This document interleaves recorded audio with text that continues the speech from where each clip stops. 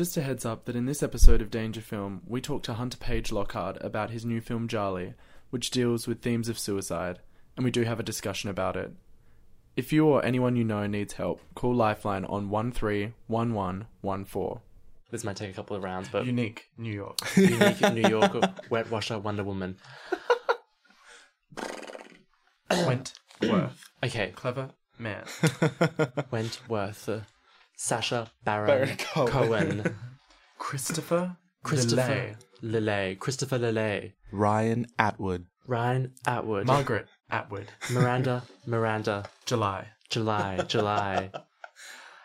Hey, folks. Shut up, Jack. Hey, folks, you're listening to the Danger Film podcast, where Jack and I interview filmmakers in the Sydney Film Festival. The theme this year is censorship, dangerous filmmaking, radical people, changing the way we make movies, watch movies, breaking cinema. Each episode is an interview with a filmmaker, and today we have the huge pleasure of talking to Hunter Page-Lochard, star of Clever Man, ex-Bengara dancer, or current, or always an ex? Are you always Always an ex. I'm always a guest whenever I do a show with Bengara. Yeah. Dancer, actor, filmmaker, Hunter Page-Lochard. He's here talking about his new film, Djali, that's premiering at the Sydney Film Festival. It's a short film that he wrote and directed and starred in.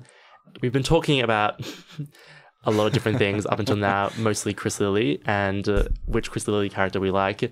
But we're going to talk films or whatever Hunter feels like talking about. Firstly, pressure. Pressure's on.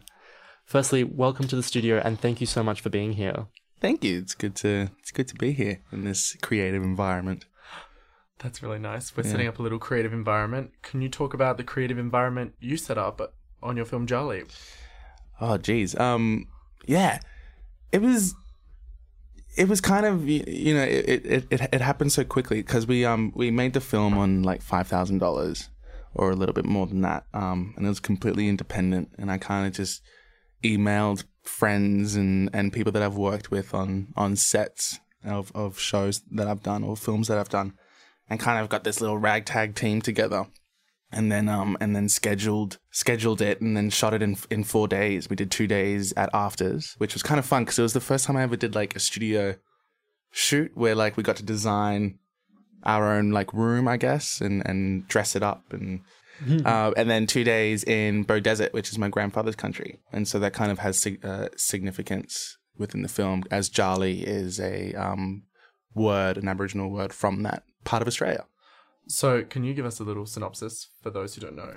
So Djali is about a ex-dancer who has been recently injured and has moved back to his family home. He's lost his mother, his father, and just recently his dog, and obviously his career is on the line as well. So he's kind of in the midst of losing everything and doesn't know how to deal with that type of grief.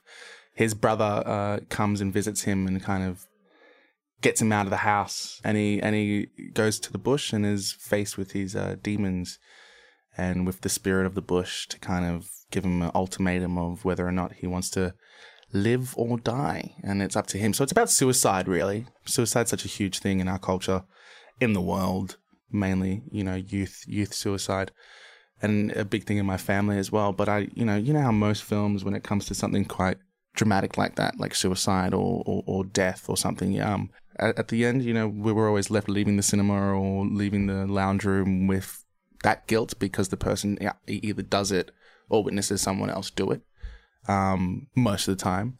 So I wanted to do a film where the main character has the opportunity to do it, but decides not to.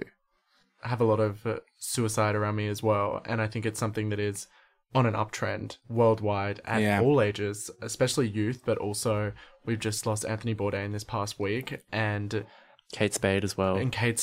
Both, one was in Paris, one was in New York, but both famous New Yorkers. And there is a such thing as suicide contagion. Yeah. And the fact that this will upswing. But I think suicide is a really interesting topic to talk about with censorship, because I think it's very important to talk about it. Definitely. In a certain way, but also in a complex way. Definitely, which is how, the feedback that 13 Reasons Why got.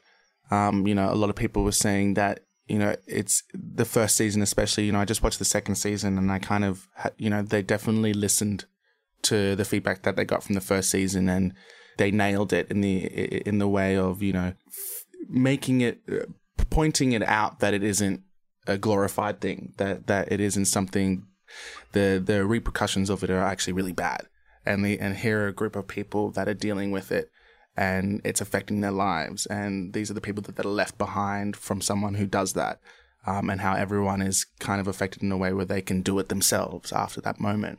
And it was getting all that feedback the first season of 13 Reasons Why, where, you know, that they were glorifying suicide and stuff, and I disagreed. You know, when I watched it, like yes, there's, you know, the tapes, and it's kind of all beautiful and romantic, but it's really sad. like you actually feel the sadness for this person to sit down and actually record these tapes. You know, I loved how they didn't censor her doing it, you know, in the bathtub. You know, it's, if anyone hasn't seen it, sorry for the spoiler, but, you know, she does it in the bathtub, and it's quite intense, and everyone, you know, was commenting on that, going, well, it's a little too much. I didn't need to see that. And I'm like, I think you kind of do need to see that to see how bad and intense and scary it is. Did you feel the weight of that making your film? Or? Definitely. I used water, which is also a symbol of rebirth. And so, you know, the character tries to drown himself.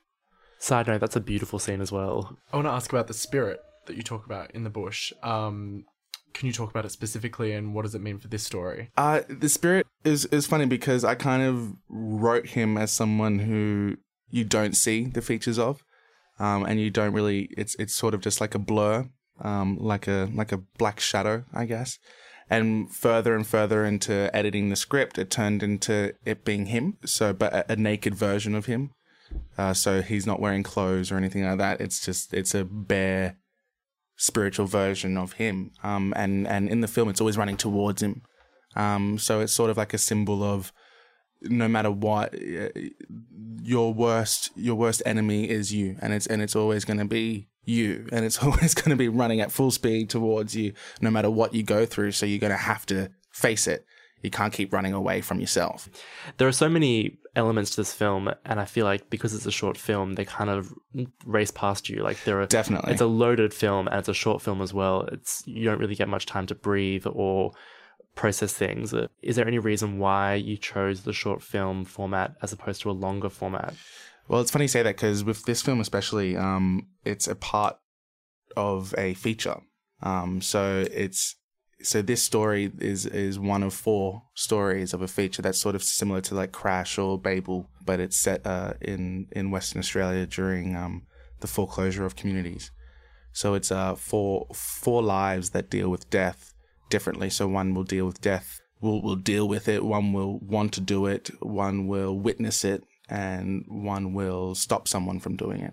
So these themes of Djali are related to the foreclosure of communities in Western Australia. Yeah. So he in the feature, Johnny's character isn't an ex-dancer. He's someone who is from the community, who is kind of facing his home being foreclosed, and his sister is an activist. So the brother is actually a sister, and she's an activist, trying to help the community. So you've got this, contrast of someone not wanting to help the community and kind of being the excuse of why they kind of want to close a community because of whatever their excuses are, they're just dole bludgers, or, they waste away the system and stuff. So he is actually that. And she isn't. She's fighting that and trying to represent the culture as something that doesn't do that. And so that's why he goes and looks for his dog and is faced with the demon of himself and the spirit of the land, to kind of show that this is your home, really. Can you talk about your motivations to go to a community that doesn't have a voice? Yeah, well, this country has a lot of beauty in it. And most of that beauty comes from rural communities.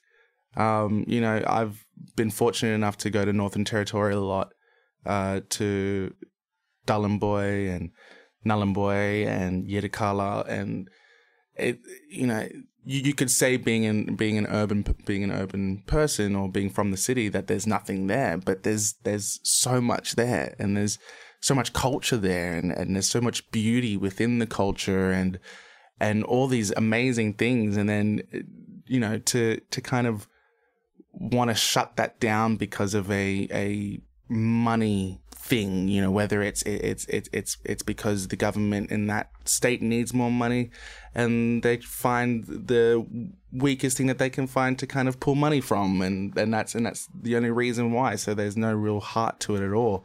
It's disappointing, and you know, you can come down to the fact that it's, you know, the culture that we're losing and stuff, but it's not just the culture of the Aboriginal identity that we're losing, it's the culture of kind of Australia that we're losing. You know, I always got angry at people that would finish high school and be like, I'm going to go help kids in Africa. It's like, yeah, okay, cool. But, you know, there's also kids that you can go and help here as well. You know, this is technically a third world country as well.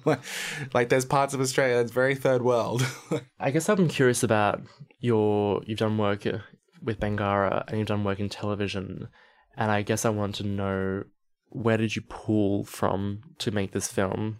Well, I've always had that motivation to make and to create, especially in this industry of film and television, ever since I was little. I remember being 8 years old and watching Great Expectations with Ethan Hawke and Gwyneth Paltrow.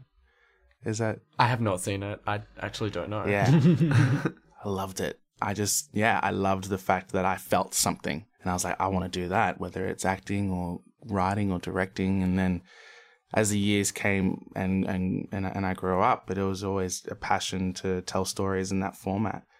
To kind of always have that passion and drive, I always knew what I wanted to do. And then dealing with kind of what happened in my life just recently with my uncle and my cousin, and you know, a lot of death in my family at the moment, I kind of needed that cathartic release. And you obviously needed that first project as well to kind of make people read your next script and take you a little bit seriously if you have a dream, and to keep progressing. So I just thought, why not do this film so I can get myself a little bit of a release, and kind of affect people as well, and make them feel what I felt all those years ago or now even when I watch a film or television. You know, when things are dull and kind of you can't connect with it all, well then you kind of switch off in your head. So I can't really watch reality TV sometimes because I don't feel anything. I always kind of got to watch something that I feel. The reason why I love The Notebook isn't because of the gauze. Well, it is mostly sometimes because of the gauze, but it's also because, you know, you feel the romance and you want to be loved like that. So I kind of needed to let that out. Okay, I'm so blissed out that you love The Notebook. I've never heard someone speak so passionately about The Notebook. I guess also as a follow up, you've worked in dance. You've like been around Bangarra for so long. You've been around filmmakers like Warwick Thornton, Leah Purcell, Rachel Perkins. So you have been surrounded by pretty intense Australian art. You know, drawing from some of the strongest pools of culture that this country has to offer. But sometimes art is not the real thing. Was there a moment where you went, okay, I've heard it all, I've seen it all, and then your actual aha moment, you know, of going to Northern Territory that sort of unlocked something for you? Can you remember? Definitely. It wasn't going to Northern Territory, actually. I did I guess it was a documentary type series called Shadow Trackers for NITV, where me and Zach James went around 4 different places in Australia to investigate traditional spirit stories and urban legends within Australia.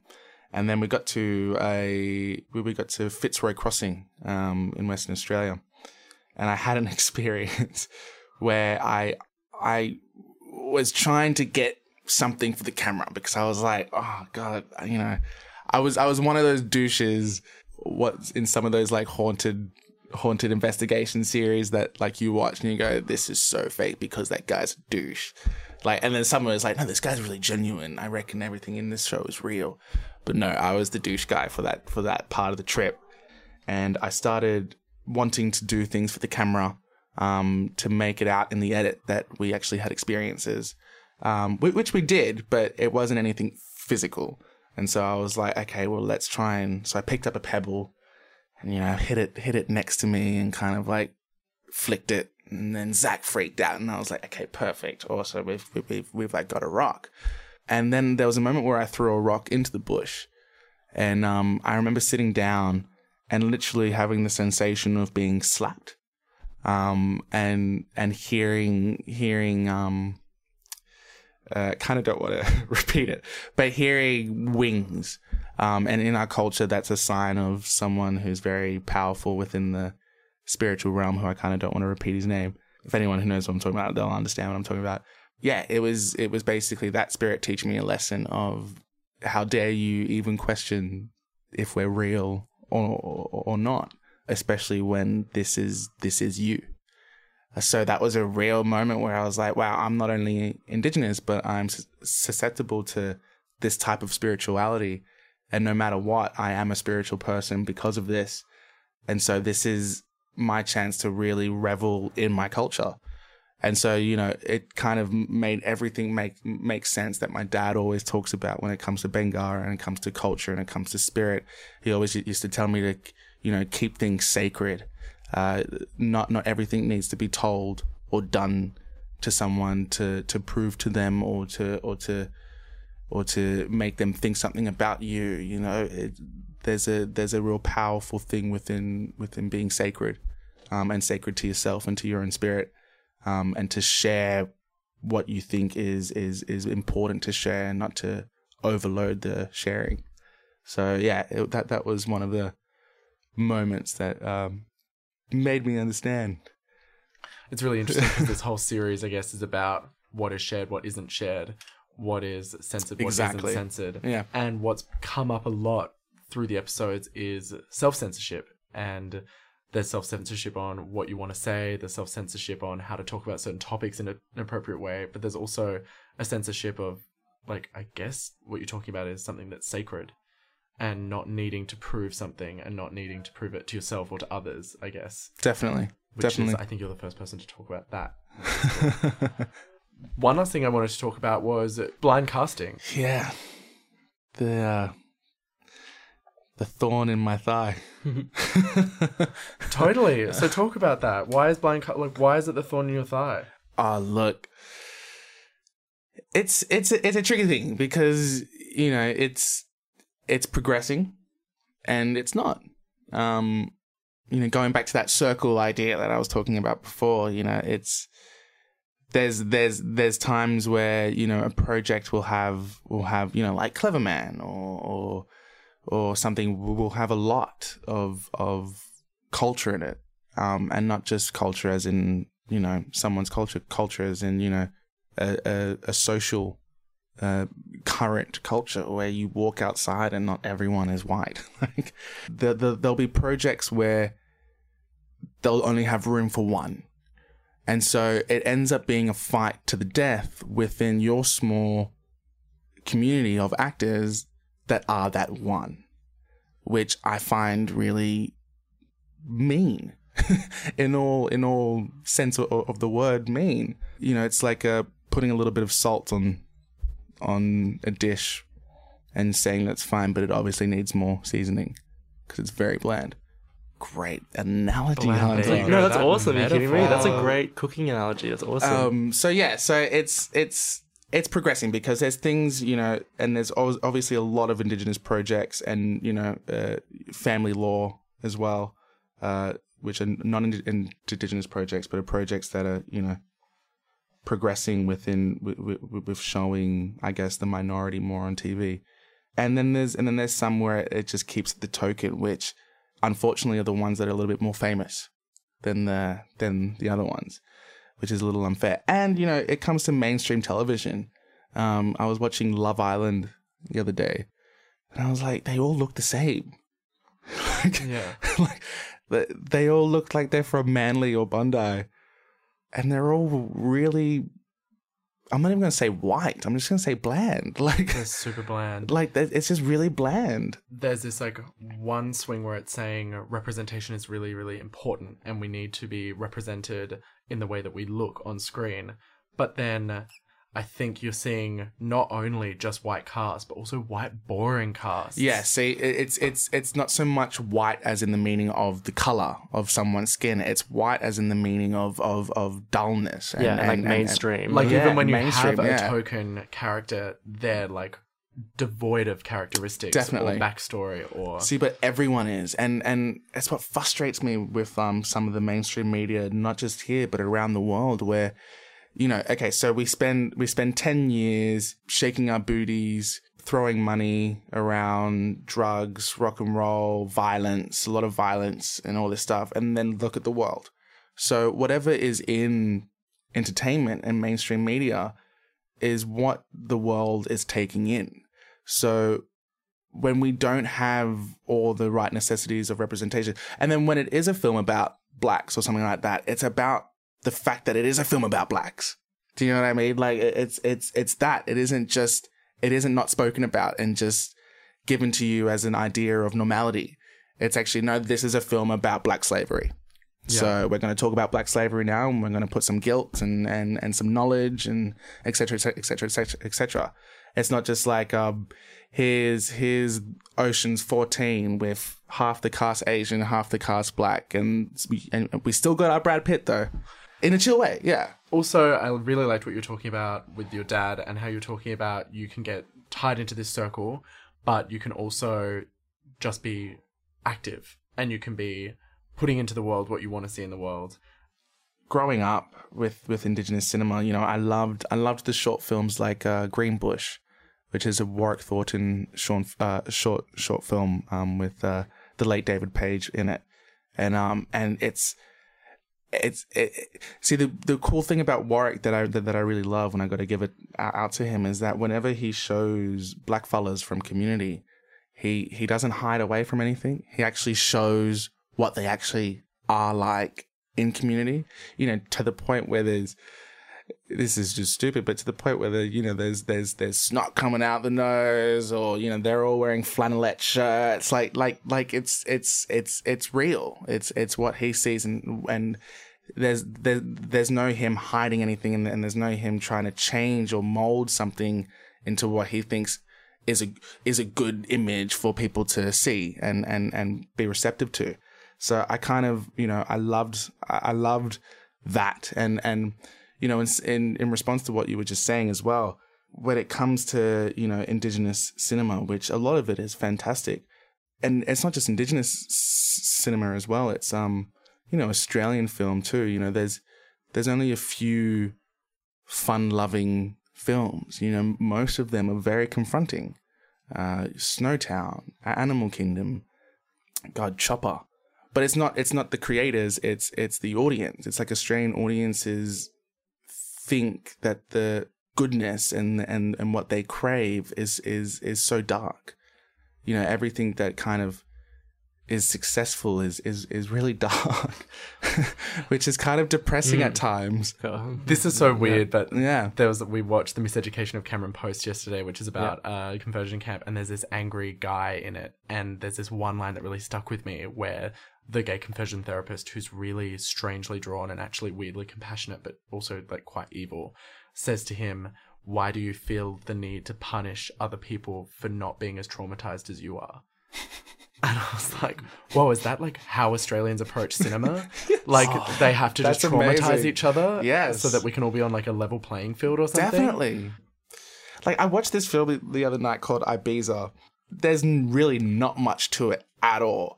And I was reading this like review for it, and this guy's like, at the end of the review, he says, "Who wants to watch a film about a chick falling in love with someone and then being happy at the end?" It's like, why not? like, why does something bad need to happen? I kind of felt that in Ocean's 8. Like, I was like, okay, I don't need a backstory. I don't care. Yeah. And I read all of these like slightly massaged reviews about it, where I was like, okay, I don't want to get into this whole conversation about Ocean's 8 right now, but I was like, why not? Like, why do we have to have this? Like I get drama and conflict and it raises the stakes and, you know, it kind of carries you along. But like when the world is just filled with so much shit these days, it's kind of nice to just watch some something good happen. Some like wish fulfillment. Yeah.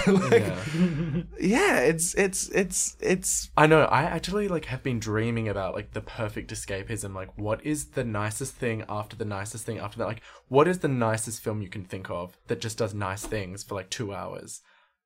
That is just like literally putting that into the world. 27 Dresses. The like My Little Pony movie. Yeah, totally. But like even then, like I've got a TV show that I'm kind of trying to get up and running, and you know I've put in this like dark element in it, but then I've kind of like stepped back and gone, well, even the dark element can be quite fun, and it was similar to like Twin Peaks as well, where dark elements happen, but then you're kind of laughing at the absurdity about it, So like, there'll be a killer on the loose in the show that I'm writing, for example, but it's sort of like a Brooklyn Nine-Nine version of the killer on the loose, but with a little tinge of Quentin Tarantino. So you still have the threat, but you're not scared of it, and it's not ruining your day, basically. Nakia Louie's kind of doing it. Yeah, totally. Is really Definitely fun and funny. Definitely. I can only dream of that show, that Brooklyn Nine-Nine. Oh my God. Meets Quentin Tarantino, meets Hunter Page-Lochard, meets Twin Peaks, meets funny surrealness. Oh my God. Is this room the future of cinema? This is where it happens. You heard it first. This is where everything gets started. Thank you so much for listening to Dangerfield. I think we have to wrap it up. But thank you so much, Hunter Page-Lochard, for being in the room with us. Yeah. Thank you for listening to my rambling. Coming up next time on Danger Film. You can subscribe on the FBI website, on iTunes, Danger Film, actually Movies, where we have our weekly show, and also this one for the Sydney Film Festival. Thanks for listening. This podcast is produced by FBI Radio in Sydney. Find more at fbiradio.com/podcasts.